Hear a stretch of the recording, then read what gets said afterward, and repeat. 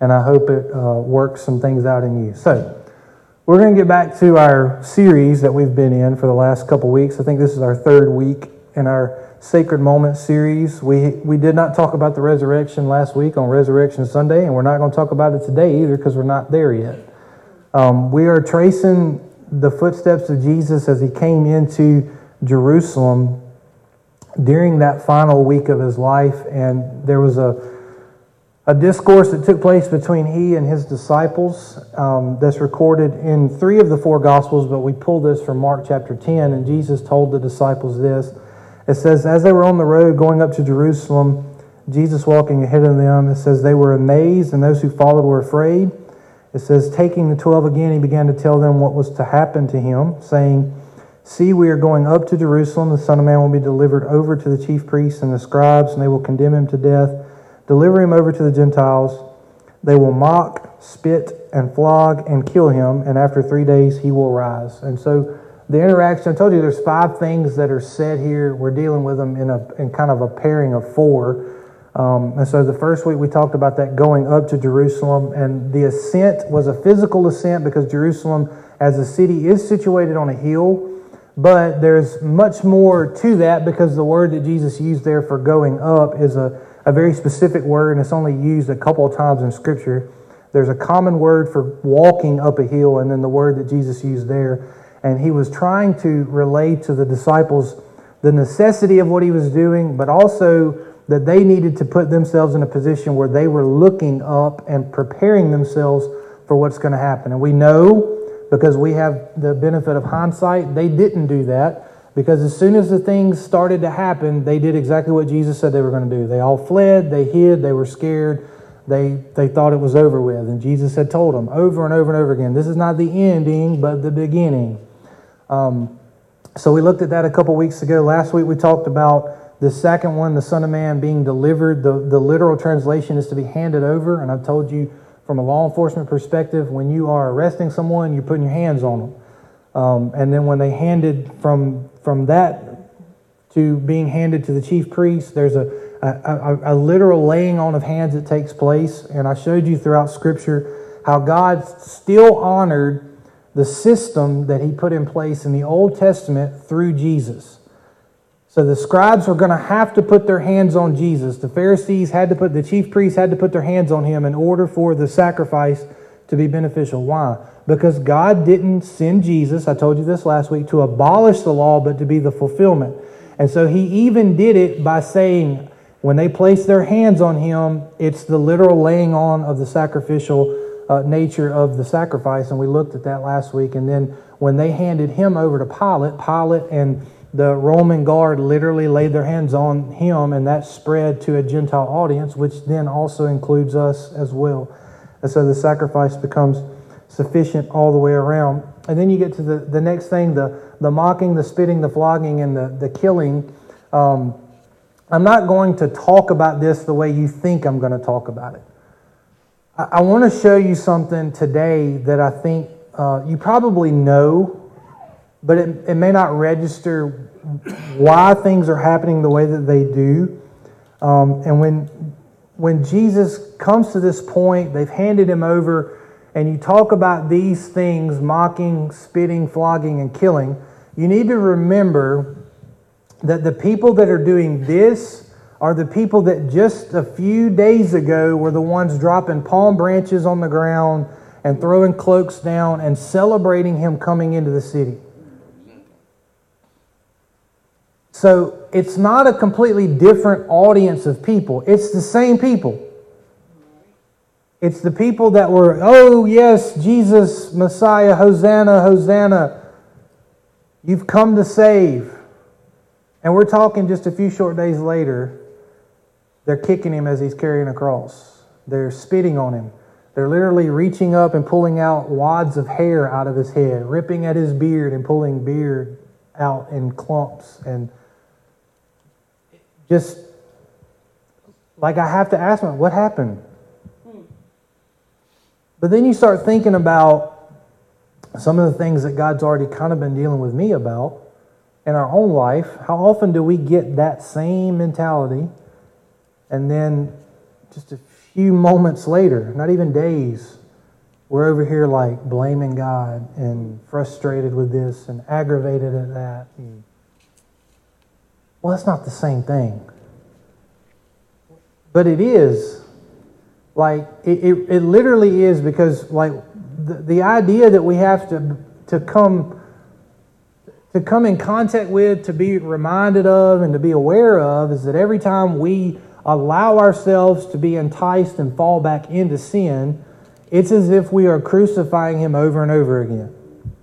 It's the same thing over and over again. And it's the reason why we'll talk about after 3 days He will rise. That proved that that's been conquered. So there's not a change in Jesus, there's a change in us back and forth, where the things that you hear people teach on, you've heard me say it, that there's a battle between the flesh and there's a battle between the spirit, and it rages inside of us on a regular basis. More often than not, if we're honest, the flesh wins. And I don't want it, yeah, I do want it. I don't want to make it so personal that we beat ourselves up, but we do need to remember who we're talking about when we talk about Jesus as our Lord and Savior. And we need to remember who we are when we approach Him with anything, even the sin that we have in our life, because we've been called to bring that stuff back to Him on a regular basis. Like, don't get it mixed up. You may have gotten saved years ago and you don't think you ever have to say another word of repentance again. Please don't believe that lie. Because we've got to ask for that forgiveness on a regular basis, because we have to make sure that we put ourselves in the position that we're recognizing that I want this stuff worked out of me. Not, I just give up and I'm just going to take on His grace. That's not how that grace works. It's not grace if there's no truth attached to it. Grace doesn't allow me just to continue to do what I've been doing.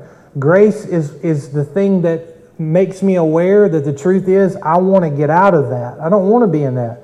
And folks, if you're just like, well, I kind of like staying in this and I know God's going to cover me, that's not how it works. Like, I want you to understand that. Like, we need to understand that.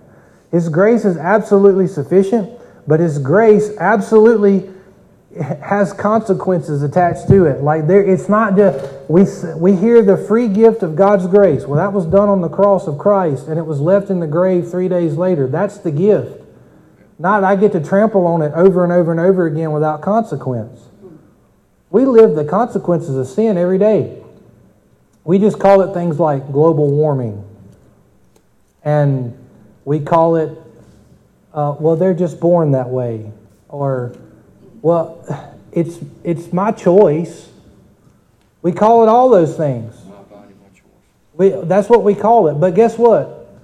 Even in me and you, it's still sin. Michael, you just don't believe in science. I do believe in science. I just believe in it from a biblical perspective. What's the biblical perspective? God said in the beginning that we were going to be the ones that were going to subdue the earth, right? So anything that happens as a result of the earth is because of the consequences of how we have subdued it. So Michael, do you believe in man-made global warming? Yes, I just said I did. Why? Because sin causes it. You and I are not subduing things the way we're supposed to. So guess what the earth does? The Bible says that it's going to groan with inward pain as a pregnant woman would. That's the Michael International version of that scripture. But it's absolutely biblical to think that way. We don't put it that way. You know why other people get frustrated and some of you may be frustrated? You can't blame me for that. And God did. This has nothing to do with what we're talking about either. But we do need to make sure that we put ourselves in the position that we need to, because it really does kind of have something to do, because there's literally one point to this message today. But I want to take you to Luke chapter 23 and kind of walk through what is taking place in the life of Jesus at this point when we talk about the mocking, the spitting, the flogging, and the killing. So in Luke 23, it's going to be verses 1 through 16 this morning.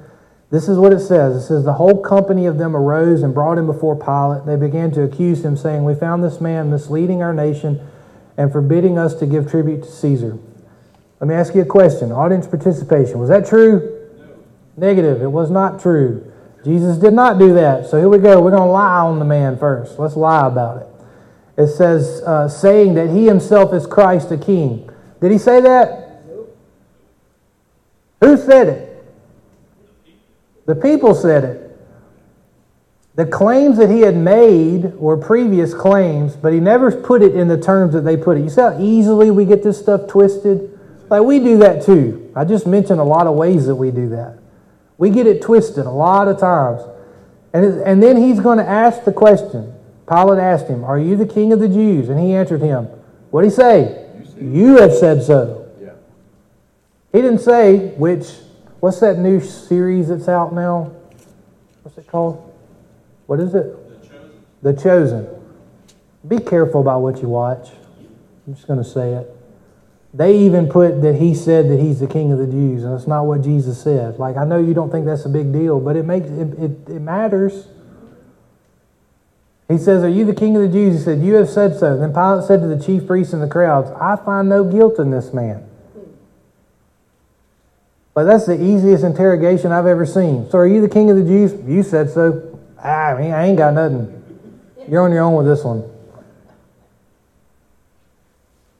It says they were urgent, saying, "He stirs up the people, teaching throughout all Judea, from Galilee even to this place." It says, when Pilate heard this, he asked whether the man was a Galilean. And when he learned that he belonged to Herod's jurisdiction, he sent him over to Herod, who was himself in Jerusalem at that time.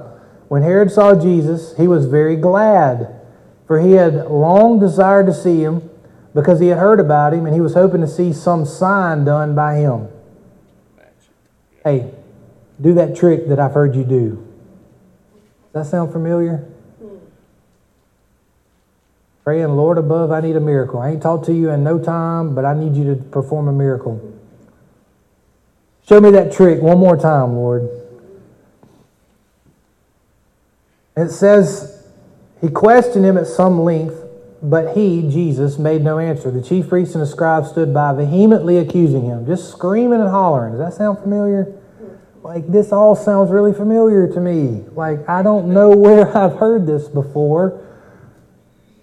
Sounds like history repeats itself sometimes. People screaming and hollering vehemently about their way and about what they want and everything else.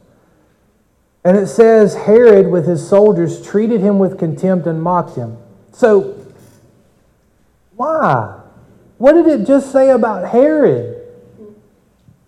It said that Herod wanted to meet this guy. He wanted to meet Jesus. He wanted to have a conversation with him.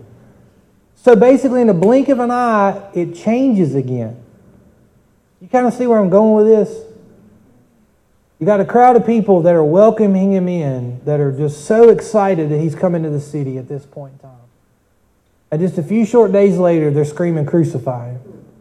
You've got him going to... The only person that found no fault in him was Caesar. The person that they were claiming was just the most horrible person, Pilate. Pilate's like, you're not going to put this man's blood on my hands. And then you got Herod, who's like, "I have wanted to meet you because I want to see these signs and I want to see this stuff happen." And now he's even saying things with contempt, and he's mocking him along with the chief priests. It says, then arraying him in splendid clothing, he sent him back to Pilate. So let's dress him up, and then I'm going to send him back. And then here's what happens. It says, and Herod and Pilate became friends with each other that very day, for before this they had been at enmity with each other.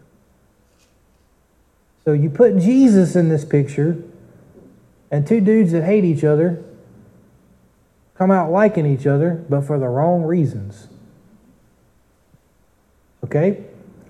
Verse 13. It says, Pilate then called together the chief priests and the rulers of the people and said to them, "You brought me this man as one who was misleading the people, and after examining him before you, behold, I did not find this man guilty of any of your charges against him. Neither did Herod, for he sent him back to us." We're going to mock him. We're going to make fun. We're going to poke at him. We're going to do all this, but we still don't, according to our rule and our law, we find no fault in him. And he says, "Look, nothing deserving of death has been done by him. I will therefore punish and release him." So then I got to ask the question again. Punish him for what? And let me ask this again. Do you not see this going on today? Well, the crowds of people are screaming and hollering. Maybe I should start screaming and hollering too. And then you get into the crowd and you start asking individuals, what are we screaming about? I don't know, but we're screaming. We're mad about what? You've seen those videos on Facebook, haven't you? Like people are protesting either gun control or what are we calling it now? Human rights and all this stuff. Like there's places for on both sides for all of it. I get it. But you get in there and you start asking them questions about like the guns. Like, we want to ban assault weapons. All right, what's an assault weapon? How dare you ask me what that is? How dare you tell me what a woman is? Do you know what a woman is? I mean, you see what I'm saying though? Like, we just get an uproar. Like, I know you feel like I may be picking on certain segments, but church, we do it too. We do it too. We pick our favorite sin and we want to rail against it. We're just as bad. There just ain't nobody coming in with cameras interviewing us about it. We sit in the quiet of our little holy huddles and we pick our little pet sins and we say, well, we're just going to be an uproar about that. We were just talking about this just a little while. It's funny that this way. Okay, I'm going to bring it up and it's being recorded, so it's going to go on a podcast too. I read this week. Okay, how many of you seen the whole issue with Bud Light recently? Bud Light folks are up in arms because there is a transgender young man, woman, whatever she's claiming to be, on the can. A pastor on Twitter. You heard what I just said. Christians are boycotting Bud Light. It's like, you're boycotting Bud Light over a transgender? Why are you drinking Bud Light by the case anyway, church? Like, this is a pastor on Twitter. Like, Christians are going to be... Christians are doing what? And then you start thinking about it. They're like, well, we're still putting it in our bars, but our customers are not buying it. So you mean the drunks are mad about the transgenders? The sin is mad about the sin? I mean, you see what I'm saying? You see how stupid we get when sin's involved? Like the church. I was like, dude, you're a pastor. And you're like, well, my church ain't drinking Bud Light no more. We're not... Were you passing it around at communion?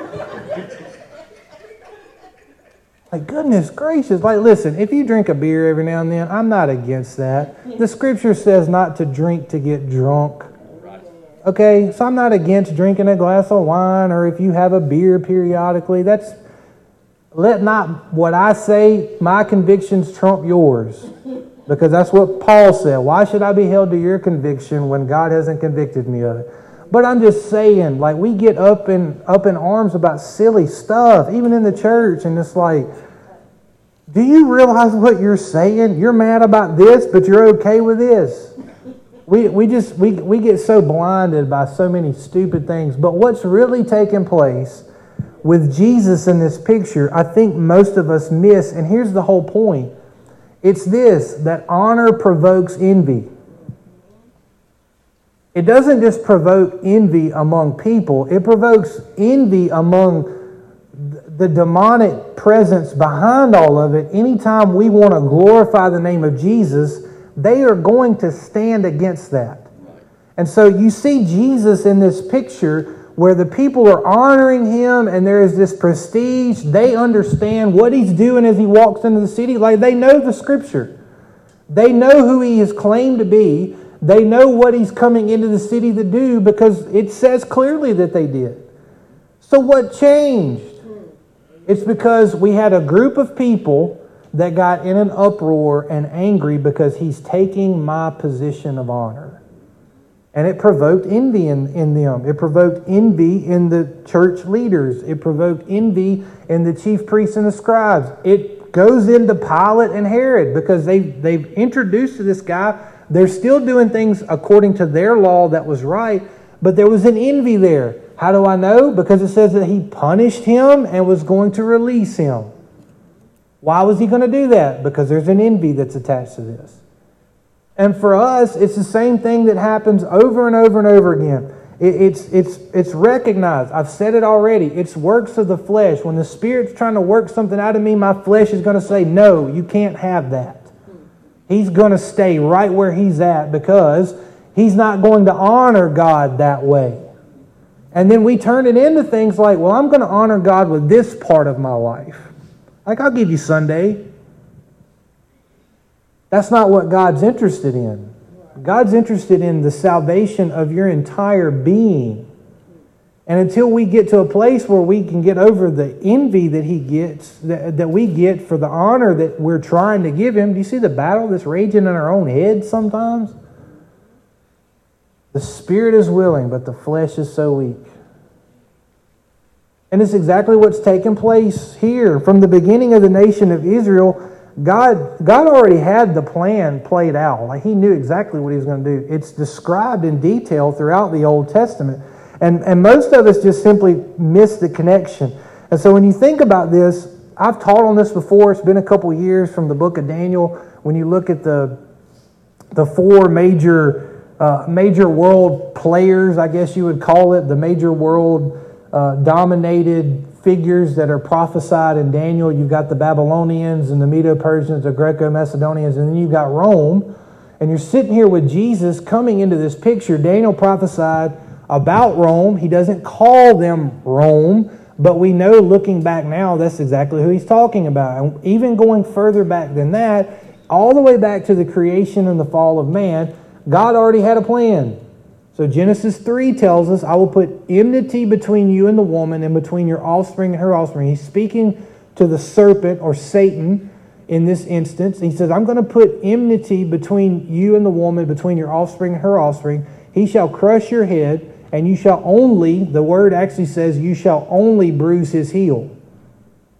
But do you see what's in that passage? Like, I don't want to read anything additional to it, but I'm going to put enmity between you and the woman. So what in the world is the devil doing today?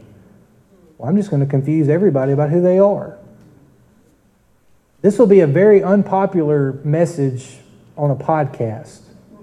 I'm just going to put confusion out there. That's what he's doing. Do you know what Scripture says about confusion? It says that it is of the devil. It's demonic. Michael didn't say that. Notice what God says in his word right here. I'm going to put enmity between you and the woman. Guess what he's going to do? Then I'm going to do everything I can to attack the opposite. Between your offspring and her offspring. So there's going to be a difference between these two entities. So he's going to crush your head, though. This is called the proto-evangelium, if you would like a scholarly term. It is a prophetic term about Christ's coming before anybody knew Christ was coming. God already instituted this and put it in motion. Now skip ahead to some prophetic literature in Isaiah chapter 53. It says that he was despised and rejected by men, a man of sorrows and acquainted with grief. And as one from whom men hide their faces, he was despised, and we esteemed him not. Surely he has borne our griefs and carried our sorrows, yet we esteemed him stricken, smitten by God, and afflicted. Skip down to verse 11. Out of the anguish of his soul he shall see and be satisfied. By his knowledge shall the righteous one, my servant, make many to be accounted righteous, and he shall bear their iniquities. Then we skip to the New Testament, Matthew chapter 1. It says, behold, the virgin shall conceive and bear a son, and they shall call his name Emmanuel. Notice that it says, behold, the virgin shall conceive. It is considered a woman in this because it is a feminine word. You see how all this stuff just kind of connects and just keeps going, and look at the world around us, and there's just all kinds of craziness. And I'm not just picking on any kind of...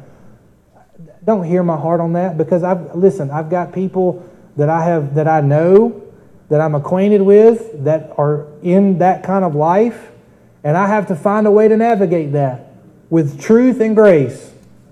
I'm not trying to sit up here and be a jerk, but church, we need to be okay. Not just okay, but we need to know what the truth is. And if the word's not truth for us, let me back up and put it a different way.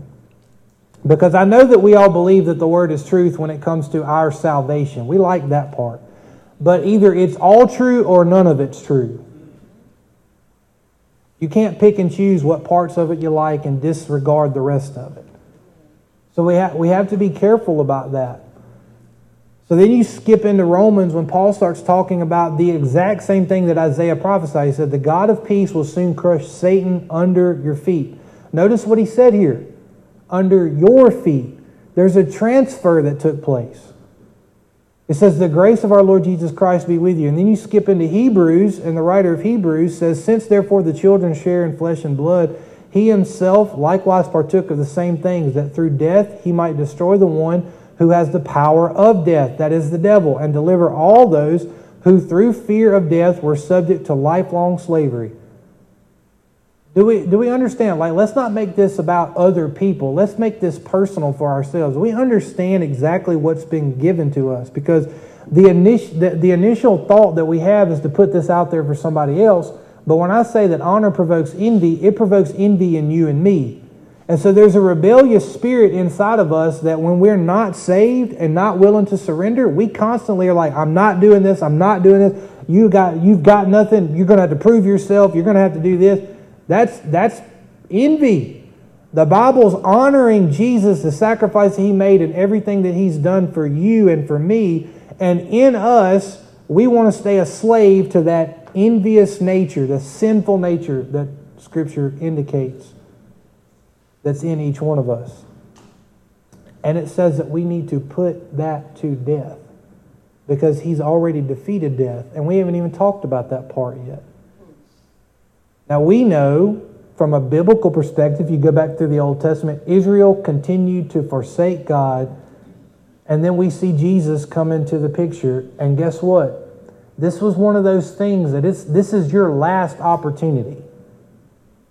God clearly showed Israel, this is my Messiah. And do you know what they do even today? Do you know that Isaiah 53 is forbidden to be read? They will not read it. They will not read it. It has been removed from their version of Scripture because there's just too much resemblance to Jesus. If you ask someone who is a staunch Jew about Isaiah 53, most of them will get angry.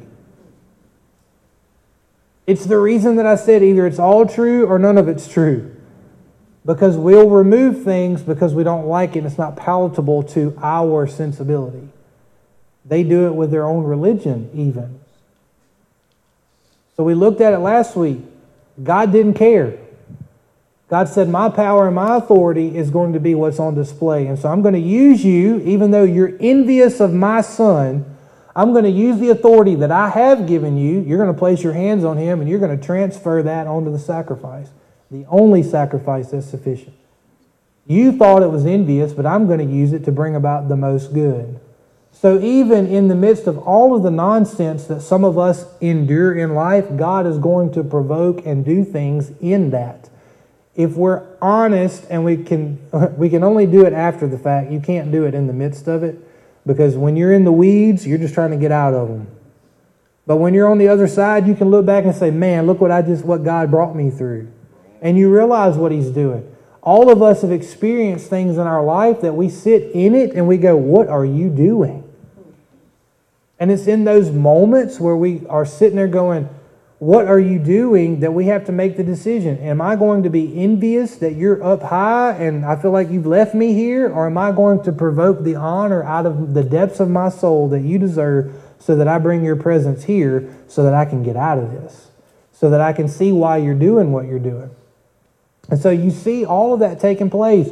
You see the contrast between Jesus walking in and people excited, and you see them now just a few days later ready to crucify. They're going to release a murderer. Do you want me to give you King of the Jews, or do you want me to give you Barabbas, who has been brutally murdering people? Give us the murderer.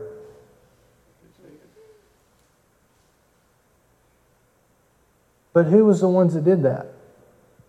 Them screaming Pharisees. They started it. They started it as soon as He walked into the city, because they were so scared of what He was capable of. And they thought that if we put Him to death, He can't hurt us. Man, those idiots. And we can, look, you can sit back and you can be mad at him, or you can say, thank you. God used you and you didn't even know it. God did it with Pharaoh. You remember that? Like, people don't like that, but God did that with Pharaoh. It says that God hardened Pharaoh's heart to make him do the things that he did.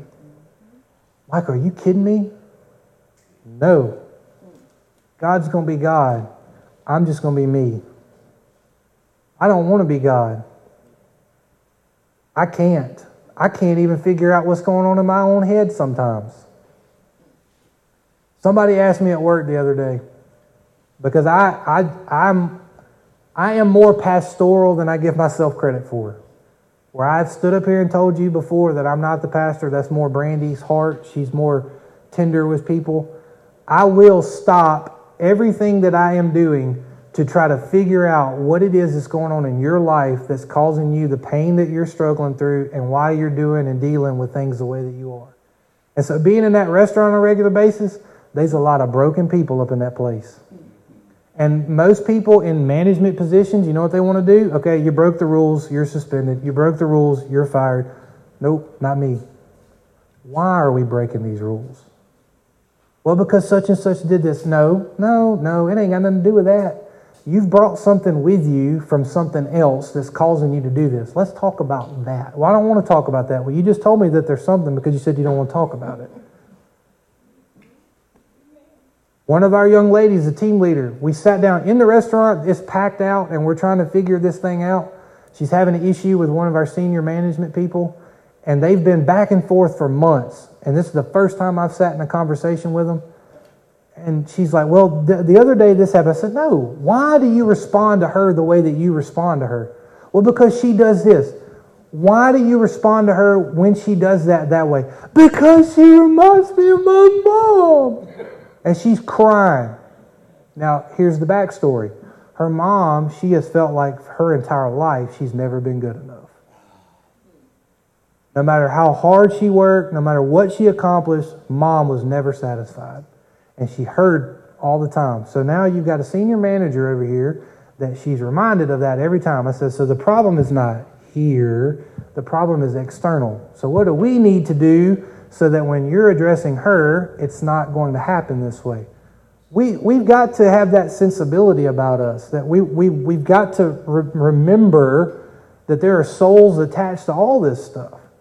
And if we're not careful, we can just look at things as they are and write them off. And look, I look around at some things and I get aggravated just like you do. I'm sick of seeing what's going on in the news. It's constantly bad news this and bad news that, and the world's gone to hell in a handbasket. Like, we already knew that. And we're reminded of it regularly. But we have to be able to rise above that and remember that there is more to what we are doing than just simply trying to exist in the chaos. I mean, look, make your plans. We're making our plans. I've got all kinds of stuff that we're working on. She got her chicken coop. We're fixing to get some chickens. I'm fixing to I'm working on rain collection systems, and I'm doing all that stuff. Like, I'm learning things. And yes, podcast, I still have my guns.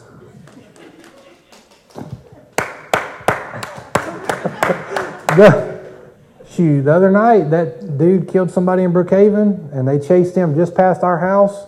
I was at work. Brandy's like, he bailed off in the woods behind the house. I went home, had one strapped around my chest, standing in the yard.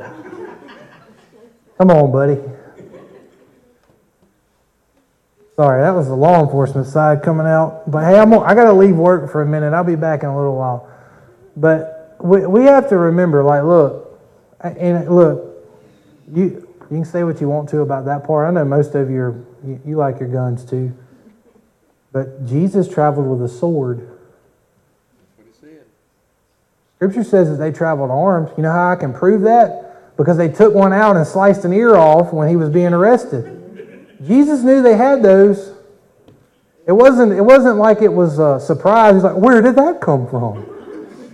He knew. Like, he told them, you need to be prepared, because there's going to be things that are going to happen, that it's not just going to be, oh, let me have some grace on you while you're trying to kill me. Sometimes we've got to put somebody up against the wall and share the gospel. He said, take your plowshares and beat them into swords. Got to do what you got to do sometimes. I know that's so not biblical. Yeah, it kind of is. It is kind of biblical. Honor provokes envy. That's the entirety of this. And so when we think about that in our own lives and we go back and we start thinking about what Jesus is about to endure, that we're going to actually look at next week. Jesus is about to endure not just a death, but he's going to endure something that no one had ever endured at the time. Crucifixion was normal, but the way Jesus was crucified was not. So even the thieves that are on the cross next to him are not being hung the same way that Jesus was. They were tied to the T-post that they were on where he is nailed to it. No one else had endured that. It's not normal what he endures. Everybody kind of teaches past that, but the things that he endured was so specific and so necessary to accomplish what God said. And listen, we have to be able to be okay with that. Like, we have to realize what transpires through all of the suffering that he endured. And so the pain and the agony that was heaped upon him, it's to fulfill what Isaiah 53 says. It says, yet it was the will of the Lord to crush him. He has put him to grief. Put him to grief. When his soul makes an offering for guilt, he shall see his offspring. He shall prolong his days. The will of the Lord shall prosper in his hand. Why did they have to drive nails through his hand? Because the will of the Lord is going to prosper. Like, we're not even going to talk about that today. We're going to talk about that next week. Why? Here's why. So it doesn't have to fall on you. Because if we go back, and I've said this myself, when we go back and we think about it, it's like, during you, Adam and Eve, for bringing this curse on us. They initiated it, but you and I continue to live in it. And we have to be responsible for every single response that we have to everything that goes on. His suffering simply demonstrated God's love for humanity.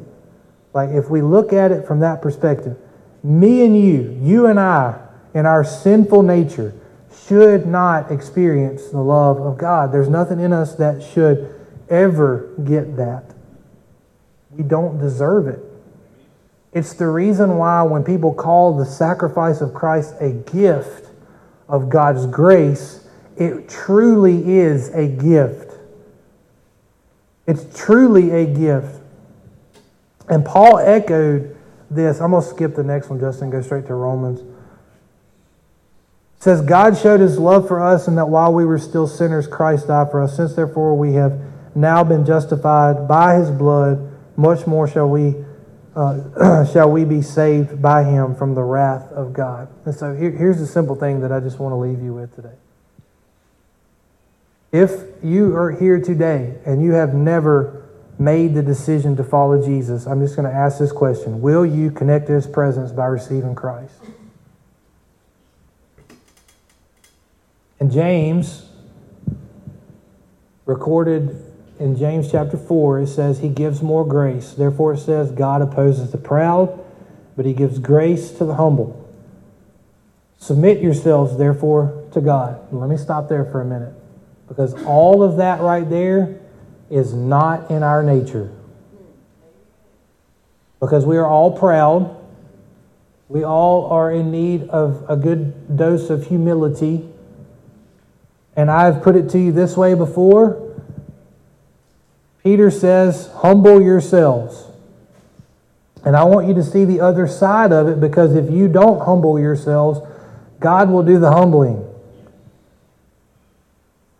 So he's giving us even more grace to humble ourselves, to put ourselves in a place of humility, and submit ourselves therefore to him. Once we do that, it says that we can then resist the devil.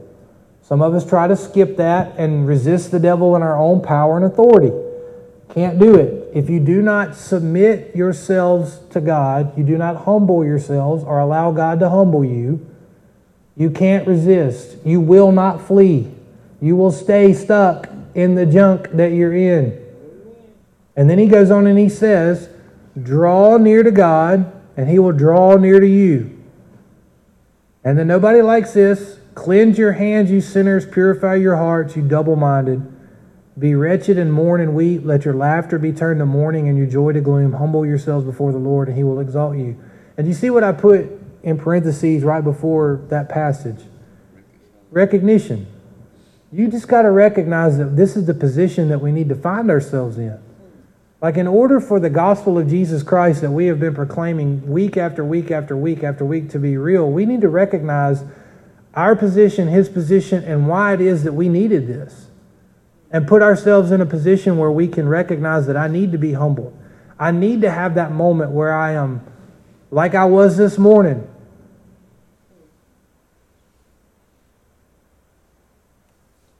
It happens on a regular basis.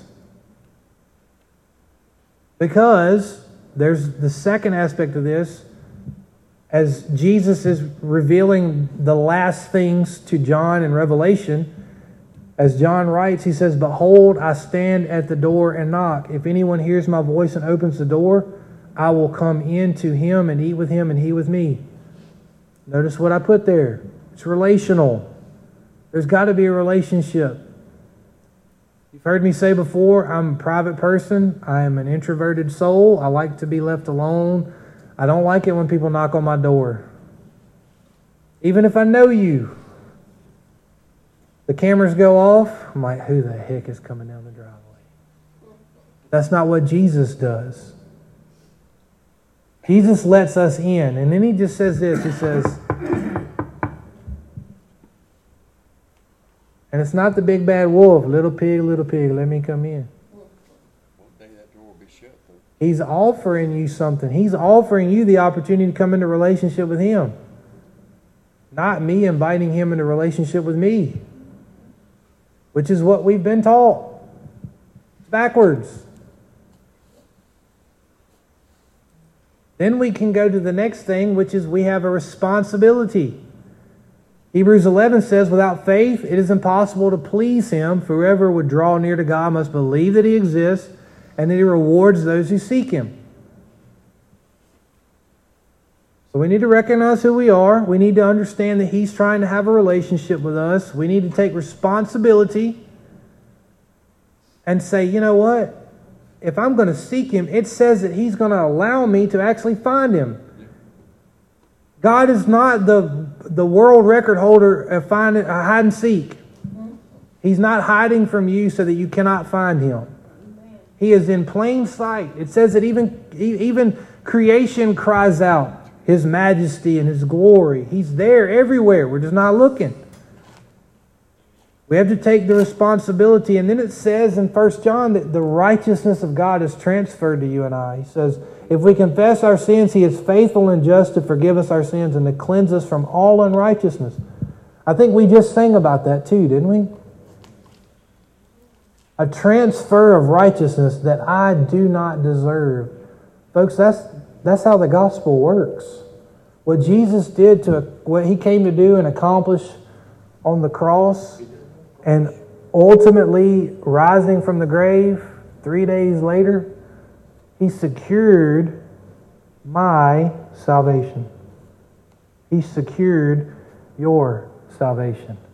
And all we have to do is humbly submit ourselves under his righteous right hand.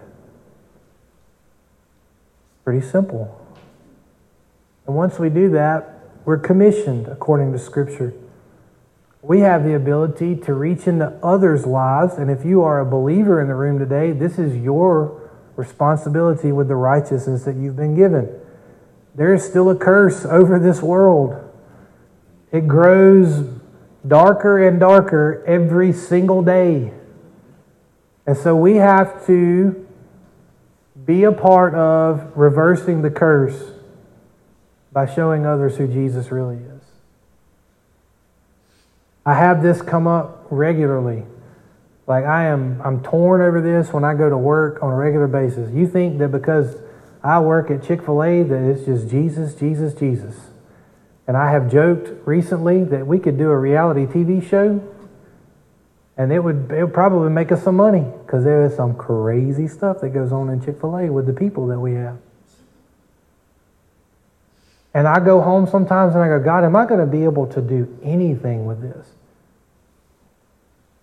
Like how is this? Lord, help me. Because there's a lot of hurt and broke people up in that place. And for me, it's more than just slinging chicken, as we so professionally call it.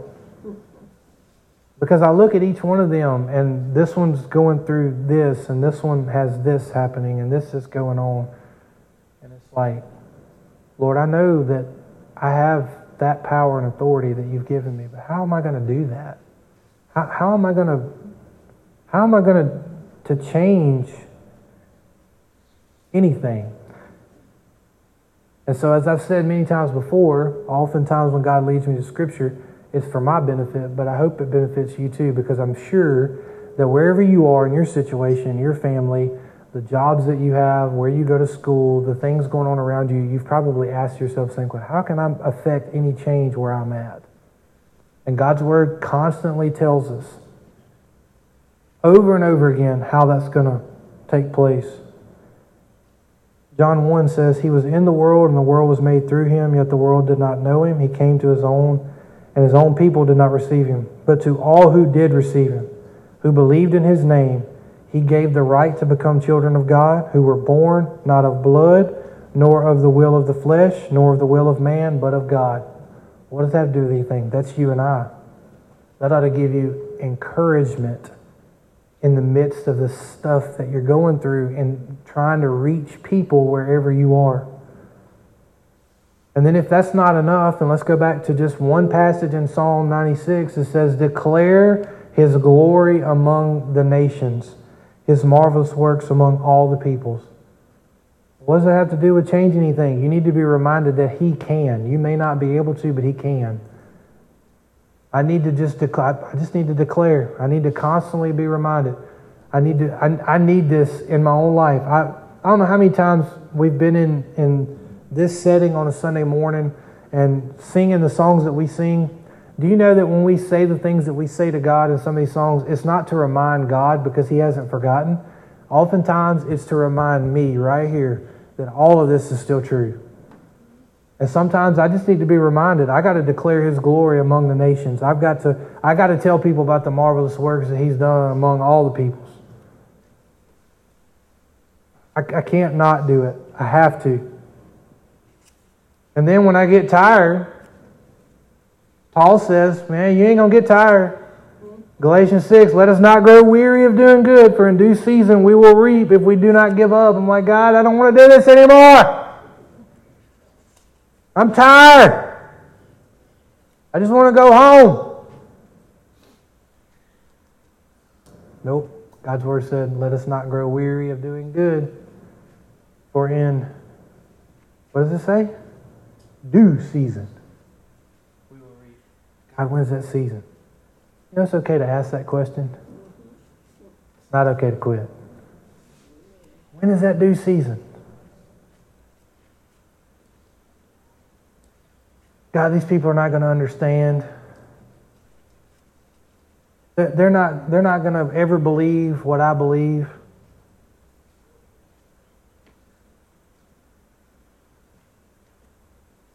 Michael, you need to remember that feeling that way is because there's a part of you that needs to be worked out, because there is some things that you're still ashamed of. I've had that conversation with God before. God, what do you mean? Like, if you don't want to proclaim my name, it's because there is an element of you that is trying to be ashamed of the gospel. And Paul, through the Word, Romans 1, he addressed that as well. I am not ashamed of the gospel. Why do I put that there? Because I need to be reminded of that. Because there are people that I deal with in life that society is saying this is just who we are. We need to love everybody like they are, as they are. The gospel says different. that I am not who I am, that I need to die to myself to be reborn into a new person. Scripture's clear about that. And when I don't want to say something because I may hurt somebody's feelings, I'm ashamed of the gospel. And you're ashamed of the gospel because we're guilty of it. We're scared we're going to offend somebody. And I'm telling you, this is God talking to me more than anybody. And God speaking to Michael saying, Michael, when are you going to care more about offending me than you are about offending my creation? Because I'm the only one that can kill the spirit. Remember, God said that, right? Through the Word. Why do you fear man who can only kill the body? Why not fear God who can not only kill the body, but He can destroy the soul and throw it in hell? Michael, why are you ashamed of my gospel? Don't you remember? It's the power of God for salvation to everyone who believes. And then He even throws in there, Paul throws this in there, to the Jew first and also to the Greek. He even puts the order that we talked about last week in there. So first, we need to make sure that we've made that connection, that we've put ourselves in a position that we have a relationship with Jesus, that we know what He accomplished on the cross for you and for me. And I've said this before and I'll say it again. If you're the only person, He still goes to the cross. That's how much you and I mean to God.